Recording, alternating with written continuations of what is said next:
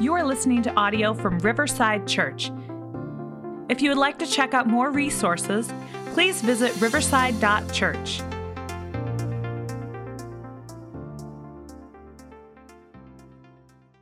Good morning and welcome.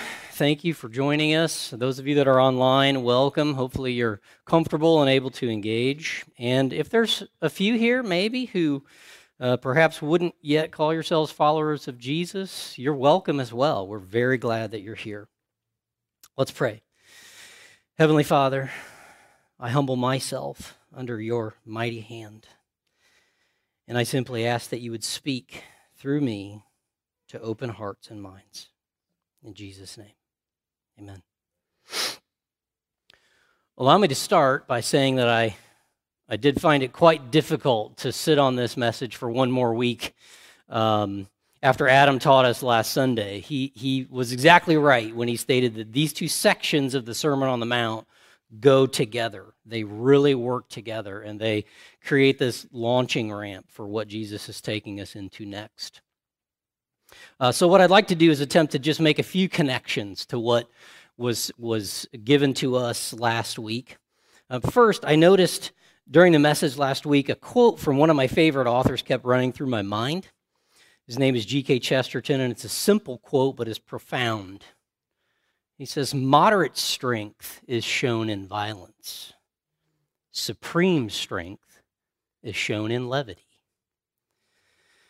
I don't have time to develop the thought path on that for you right now, but I invite you to think about it as you meditate on these verses we've been studying over the last 5 or 6 weeks.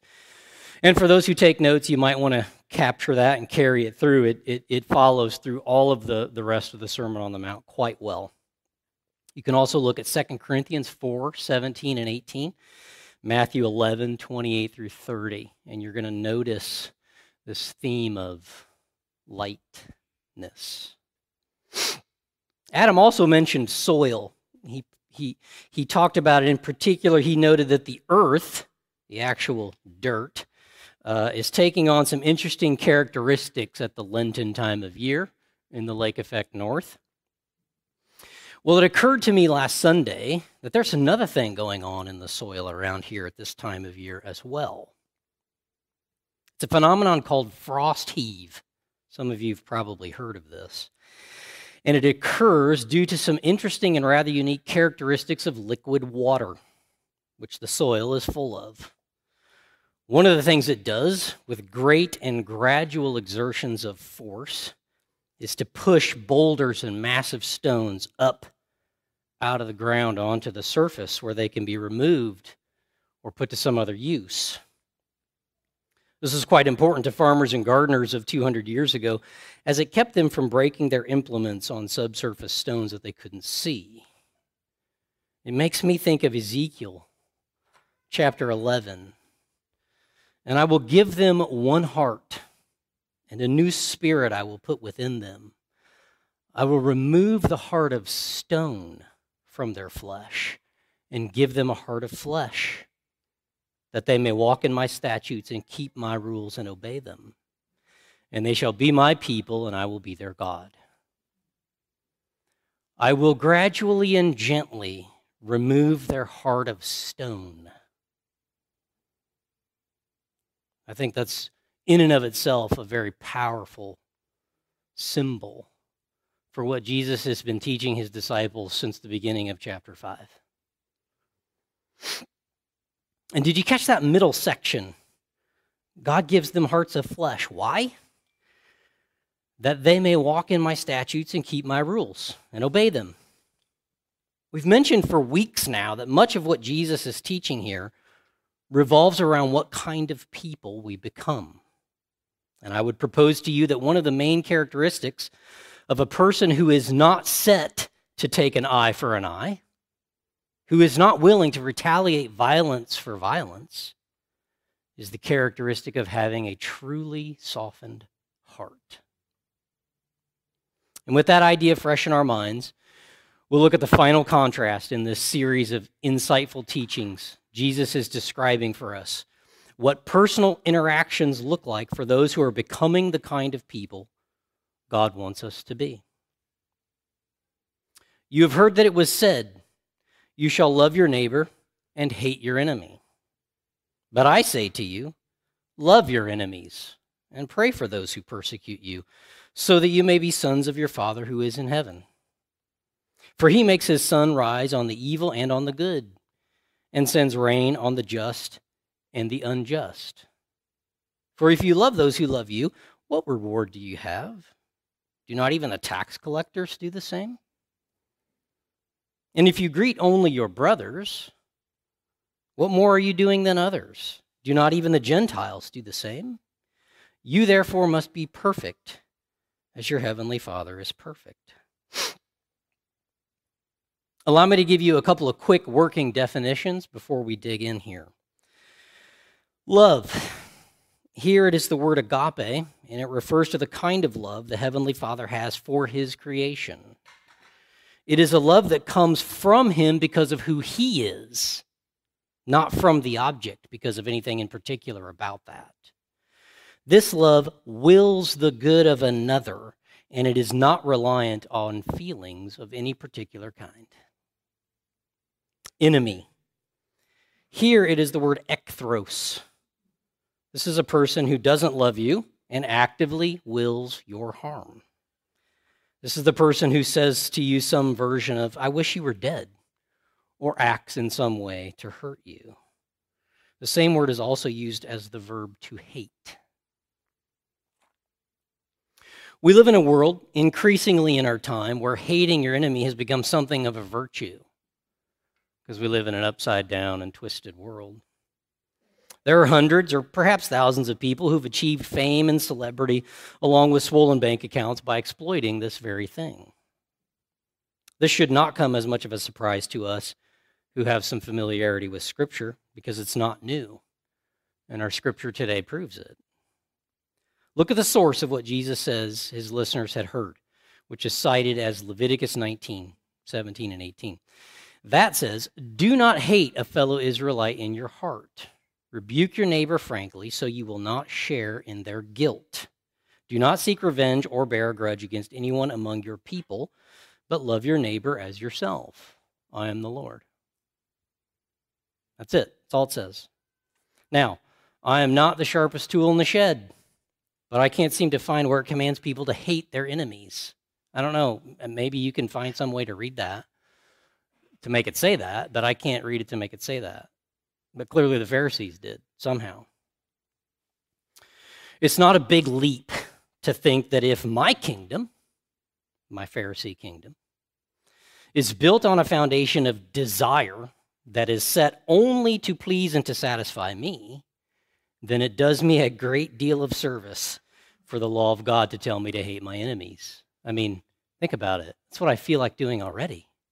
It's what I feel like doing.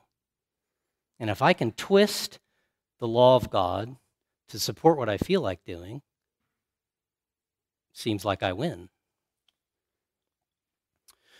It looks very much like the Pharisees had twisted and reinterpreted the law of God in order to make it align with their own feelings and desires. Desires, I might add, that we have all dealt with before. Now, these passages we've been working through for the last 5 or 6 weeks have a lot to do with us as humans, particularly as it relates to our capacity to desire and to the proper functioning of our will, and how these two things, these two forces work together or don't work together. And I want to clarify that a bit for you. Desire is a natural and good part of human life as created by God. Will is also an essential part of the human being. I'm not talking about willpower as we commonly understand it. I'm not talking about cranking up enough force to stuff down your emotions until you get to some better place where you can vent them.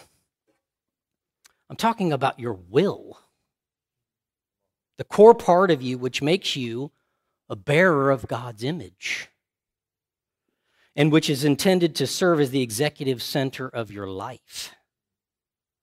In this context, it is synonymous with your heart or spirit, and it's a vital part of who you are for a number of reasons, one of which is that it relates to desire in a particular way. Your will, in contrast to desire, is the part of you that contemplates alternatives. This becomes extremely important when we talk about enemies.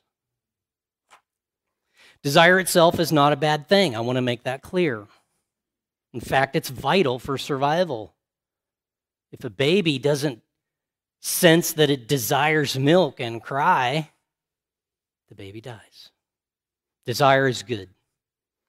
But desire does not contemplate alternatives. It's more like a horse fitted with blinders. You know what these blinders are? Right? It's like a horse fitted with blinders, can only see what's directly ahead. Desire simply says, I want that. I want vengeance. I have to have this, or I have to have that. And most often it creates conflicts in our lives as it pursues what it wants. In contrast, your will is that part of you that actually has the power to write desires off, to put them in their place, as it were, and to bring them under the control of what is good. This is directly related to what we're looking at in this passage about how we are to deal with enemies. I want to try to illustrate this quickly with a real story, and I have permission to share this. A few weeks ago, a young man I know was having some trouble with another student at school. There were pencils being lobbed at heads, and there were words, not good words, flying about between them. This became an intense and anger-filled situation, and it was not the first instance. Finally, after a somewhat violent verbal exchange, the young man was dismissed from the room and sent to the office. Later that evening, after finding out about the situation and learning all the details, I heard the Holy Spirit say to me, take him grocery shopping and talk to him while you shop. Now, I don't know if you've all had this kind of experience, but when the Lord tells you to go grocery shopping, you better go grocery shopping. That's what you do. So this is what we did. Remember what I said a minute ago about desire being more like a horse with blinders on, and will empowering you to consider alternatives. I asked this young man a question while we were in the tortilla aisle, and I specified that he not answer me until we got to the cereal aisle. That's 2 aisles in between. Okay? I wanted to give him some time to think about his answer. I asked him, can you think of another way that you could have responded to this bully in your class? Can you think of another way? And on we went. Him driving the cart and me looking for chicken bouillon, which I can never find.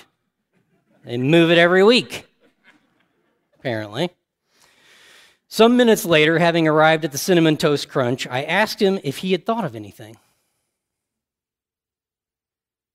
I could tell he had really been working on this question for 2 whole aisles, and I was about to find out why.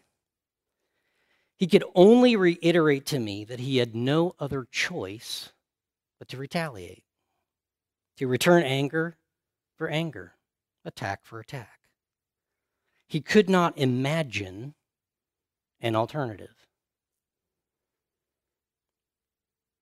This is an image of desire when it is not ruled by a will which is learning to be obedient to God. I won't describe for you his reaction when I suggested that one alternative could have been to ignore the kid. It's a simple, silly story, perhaps, but it's full of truth, and we've all been there. All right, let's now look at how Jesus responds to this idea of loving our neighbors but hating our enemies. He says, you have heard that it was said, you shall love your neighbor and hate your enemy. He then goes on to give examples of how this looks. You love those who love you, and you greet only your brothers. Today, we might say these same things slightly differently. For us, it might look like only listening to people who already agree with us. Or it may look like only reading books that reflect what we already think and believe. It can even happen by simply avoiding people that God puts in your life to challenge you. Please notice that this is not the same thing as disagreement or even disapproval. I've disapproved of some of the things my children have done, but that did not constitute hatred or abuse, and it did not make me their enemy. So we have to be careful with this, particularly now. For the Pharisees, rightness or goodness was wrapped up in treating well those whom they already approved of and who approved of them. And in the hardness of their hearts, they felt justified to hate those who weren't on that list. The law could be made to serve their desires for exclusion and hatred, which are the fruit of pride. Poisonous fruit, as we'll see in a few minutes. Then along comes Jesus, and at this point, he's really tightening the screws on this legalistic brand of supposed righteousness. He's really not taking any prisoners here. In contrast to the Pharisees, Jesus says, "But I say, love your enemies and pray for those who persecute you." And he immediately follows it up with the why. So that you may be the sons of your Father in heaven. He's not reciting a poem. He's not just being cute. He's making a direct statement about these things and how they connect to each other. It's not an inconsequential point, and it's not hyperbole. So that you may be sons and daughters of your Father in heaven. There's a direct correlation here. Later this week, when you open your Bible to study, check out 1 John chapter 3. There are lots of others. That's just one that I give you. Did you notice that Jesus does not say, so that your enemies will not feel bad about themselves? He does not say, so your enemies will become your friends. He does not even say, so that your enemies will come to love God. He doesn't mention them after the first time at all. It appears that Jesus is not encouraging us to be concerned about outcomes except in our own inner lives. He seems to be far more interested in our response to an enemy's hatred and abuse of us than in that enemy himself. This is another essential element to being fully human. I am responsible for how I respond to an enemy. All right, one more thought about love. Remembering the definition I gave you just a few moments ago, you can see Jesus here is describing an action. He tells us to love our enemies, and he illustrates that action by teaching that we're to pray for them. He doesn't demand that we have warm, fuzzy feelings for them, because this love is not a feeling. It's an act of our will. He doesn't tell us to pretend to be their friend and hang out with them. This may often be unsafe or impossible, and Jesus isn't stupid. But he does instruct his disciples to act, and to act in a particular way. He instructs us who say we follow him to pray for those who persecute us. This action, if done in humble obedience, serves not only to bless those who act as our enemies, but it also works in the soil of my own heart, forcing up hard stones, boulders that are there that hinder the growth of good fruit in my life. One of the most loving things you can do for anyone, particularly an enemy, is to pray for them. That third word in that little phrase seems exceptionally important to me, to our understanding, so that you.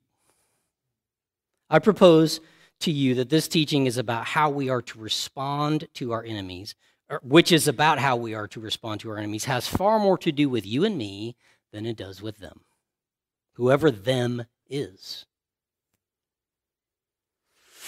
I think Jesus, as the creator of all things, who was in the beginning with God, wants to protect us, his children, from the toxic and corrosive effects of hatred and anger, even anger against those who rightly deserve it.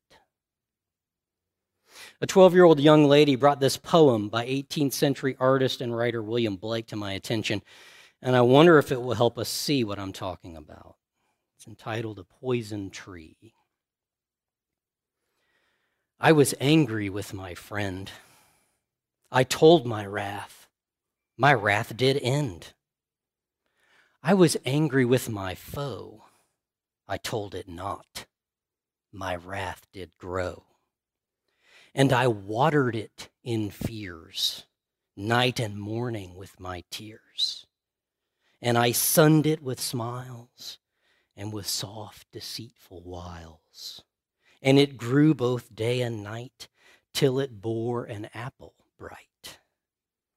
And my foe beheld it shine, and he knew that it was mine.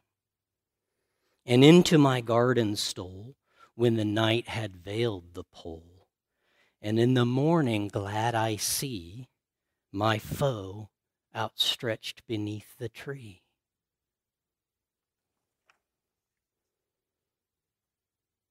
Glad I see my foe outstretched beneath the tree? Dead? How did I become that kind of person? But I say, love your enemies and pray for those who persecute you. It starts to be a little easier to see why Jesus was killed. Perhaps when an enemy attacks us and we are not able to tell our wrath as we can with a friend, it is to prayer that we must go.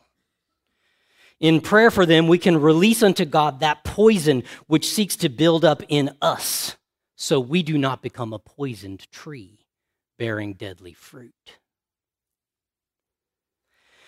As I was preparing this message, I sought some counsel on this topic from Kathy Parker and Shelley Walaka, who both have training and experience in trauma care and healing. I know Susan Titus does as well, and I think it seems almost impossible to me to look at this particular teaching and not consider this aspect of the issue. So I want to say, as gently as I can, that when we are wounded, it is God's great desire to see us healed, restored, and whole again. When Jesus died on the cross, hung there with him were the sins of those who have harmed us, as well as our sins against others. Suffering and grief, sharing and lamentation, these are special practices whereby we take our wounds and our pain to the cross of Christ, where it was all covered by his sacrifice. There we must let it go. He will take it, but we must release it so that we can move into forgiveness, restoration, and resilience. As Jesus clearly says, the goal of all of this is teaching for his disciples, remember. The goal is perfection. You therefore must be perfect as your heavenly Father is perfect. Perhaps one of the craziest things anybody could ever say. He said it. It would seem that in terms of righteousness, as it is counted and cultivated in the kingdom of God, it really is all about what kind of people you and I are becoming. Now, I'm so convinced that this is what Jesus actually means that I'm willing to say the road to perfection begins when you decide to become a student of Jesus, a disciple. It's a long road. You may not make it to the end before this life is over. In fact, I would say don't count on it. But as people whose desires become more and more subservient under our will, and our will becomes more and more devoted to loving our Heavenly Father by obeying him, our entire life will be transformed. Remember, love is not a feeling, and we do not prove that we love God by having particular kinds of feelings toward him. Half the Psalms are somebody yelling at God for not doing something, right? We prove that we love him by the action of obeying him. We are designed to love God through our will, not merely through our fickle emotions. John 14:15 states this quite clearly. If you love me, you will keep my commandments. This does not happen overnight. It does not happen at a weekend retreat or at a special conference. Those things can be very good and they should be pursued. But what I think Jesus is talking about here takes your whole life and your whole lifetime. The command is not to step under the magic wand and be transformed. The invitation from Jesus is, come to me with all your failures, all your traumas, all your mistakes, and all your successes and your goodness too, and give it all to me so I can make you into the person I want you to be. Walk with me every day, and as life comes at you, I will teach you how to live from my strength, from my goodness, and from my kingdom instead of yours. Loving our enemies does not guarantee they will cease to be our enemies. Loving our enemies does not guarantee that our life will be easy and peaceful. Loving our enemies does not mean that we go along with everything either. Loving our enemies does not mean we always remain silent, and it does not mean that we will feel loving feelings toward people who hate us. That's not the command. Jesus told his disciples to expect hatred, persecution, and suffering on account of him. The world hated him then, still hates him now, and if you trust him enough to obey him, the world's going to hate you too.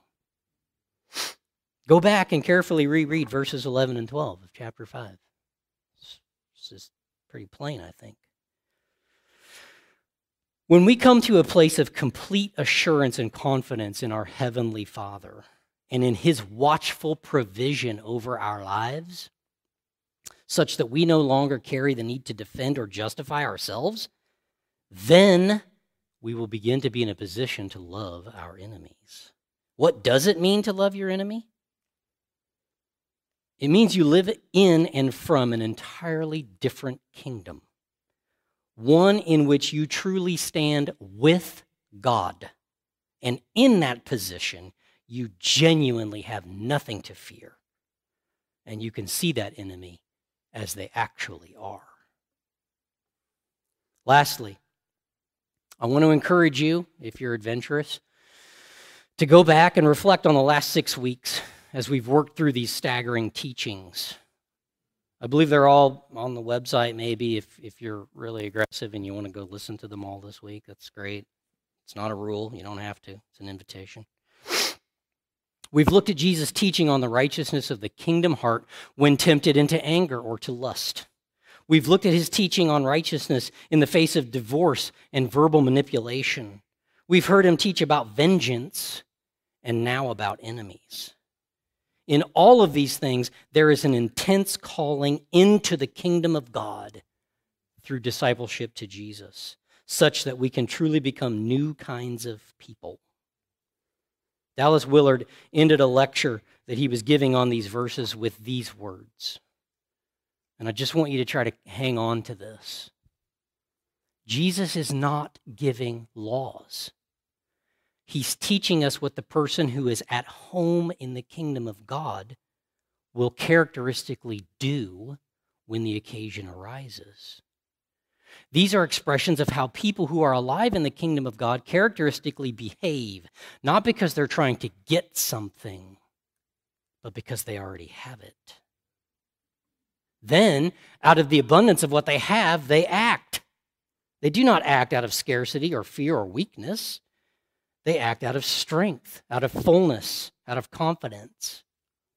And by doing that, they enter into a power that is so great that we can speak of the kingdom advancing among human beings. Another thought, I didn't write this.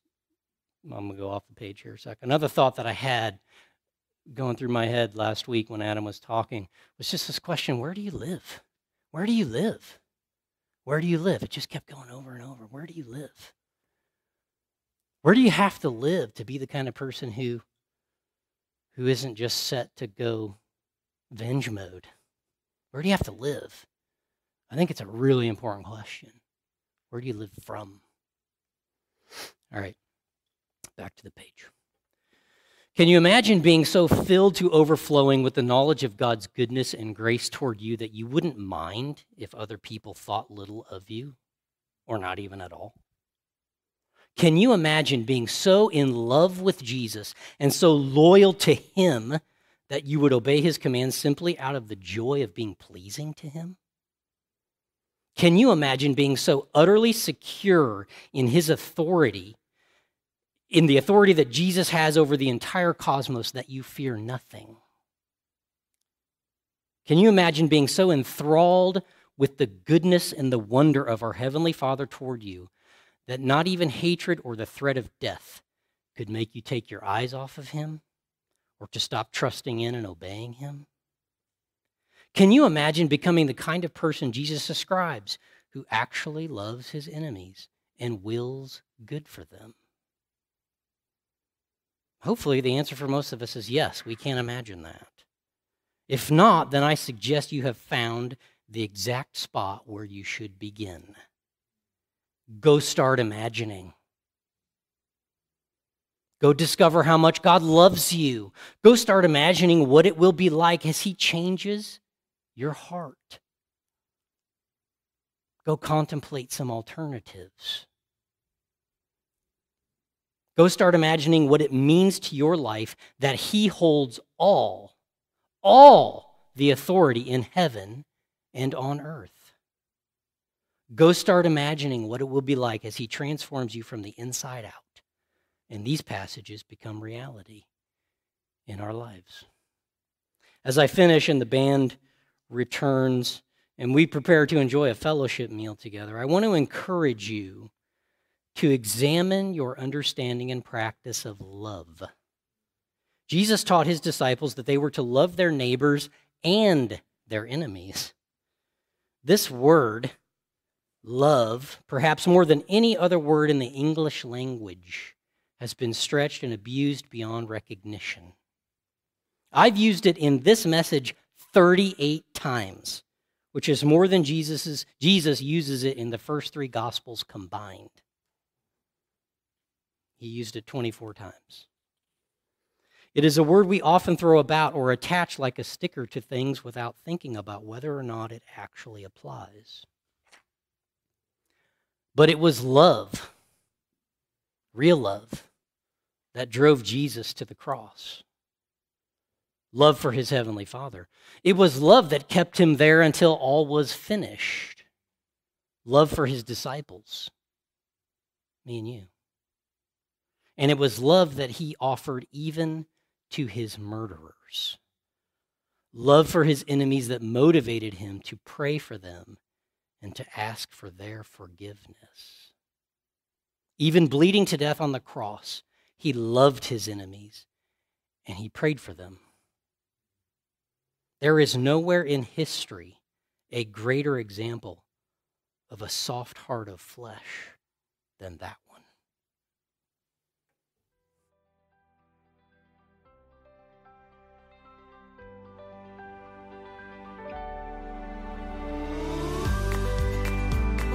Thank you for listening to Riverside Church. For more resources, visit riverside.church.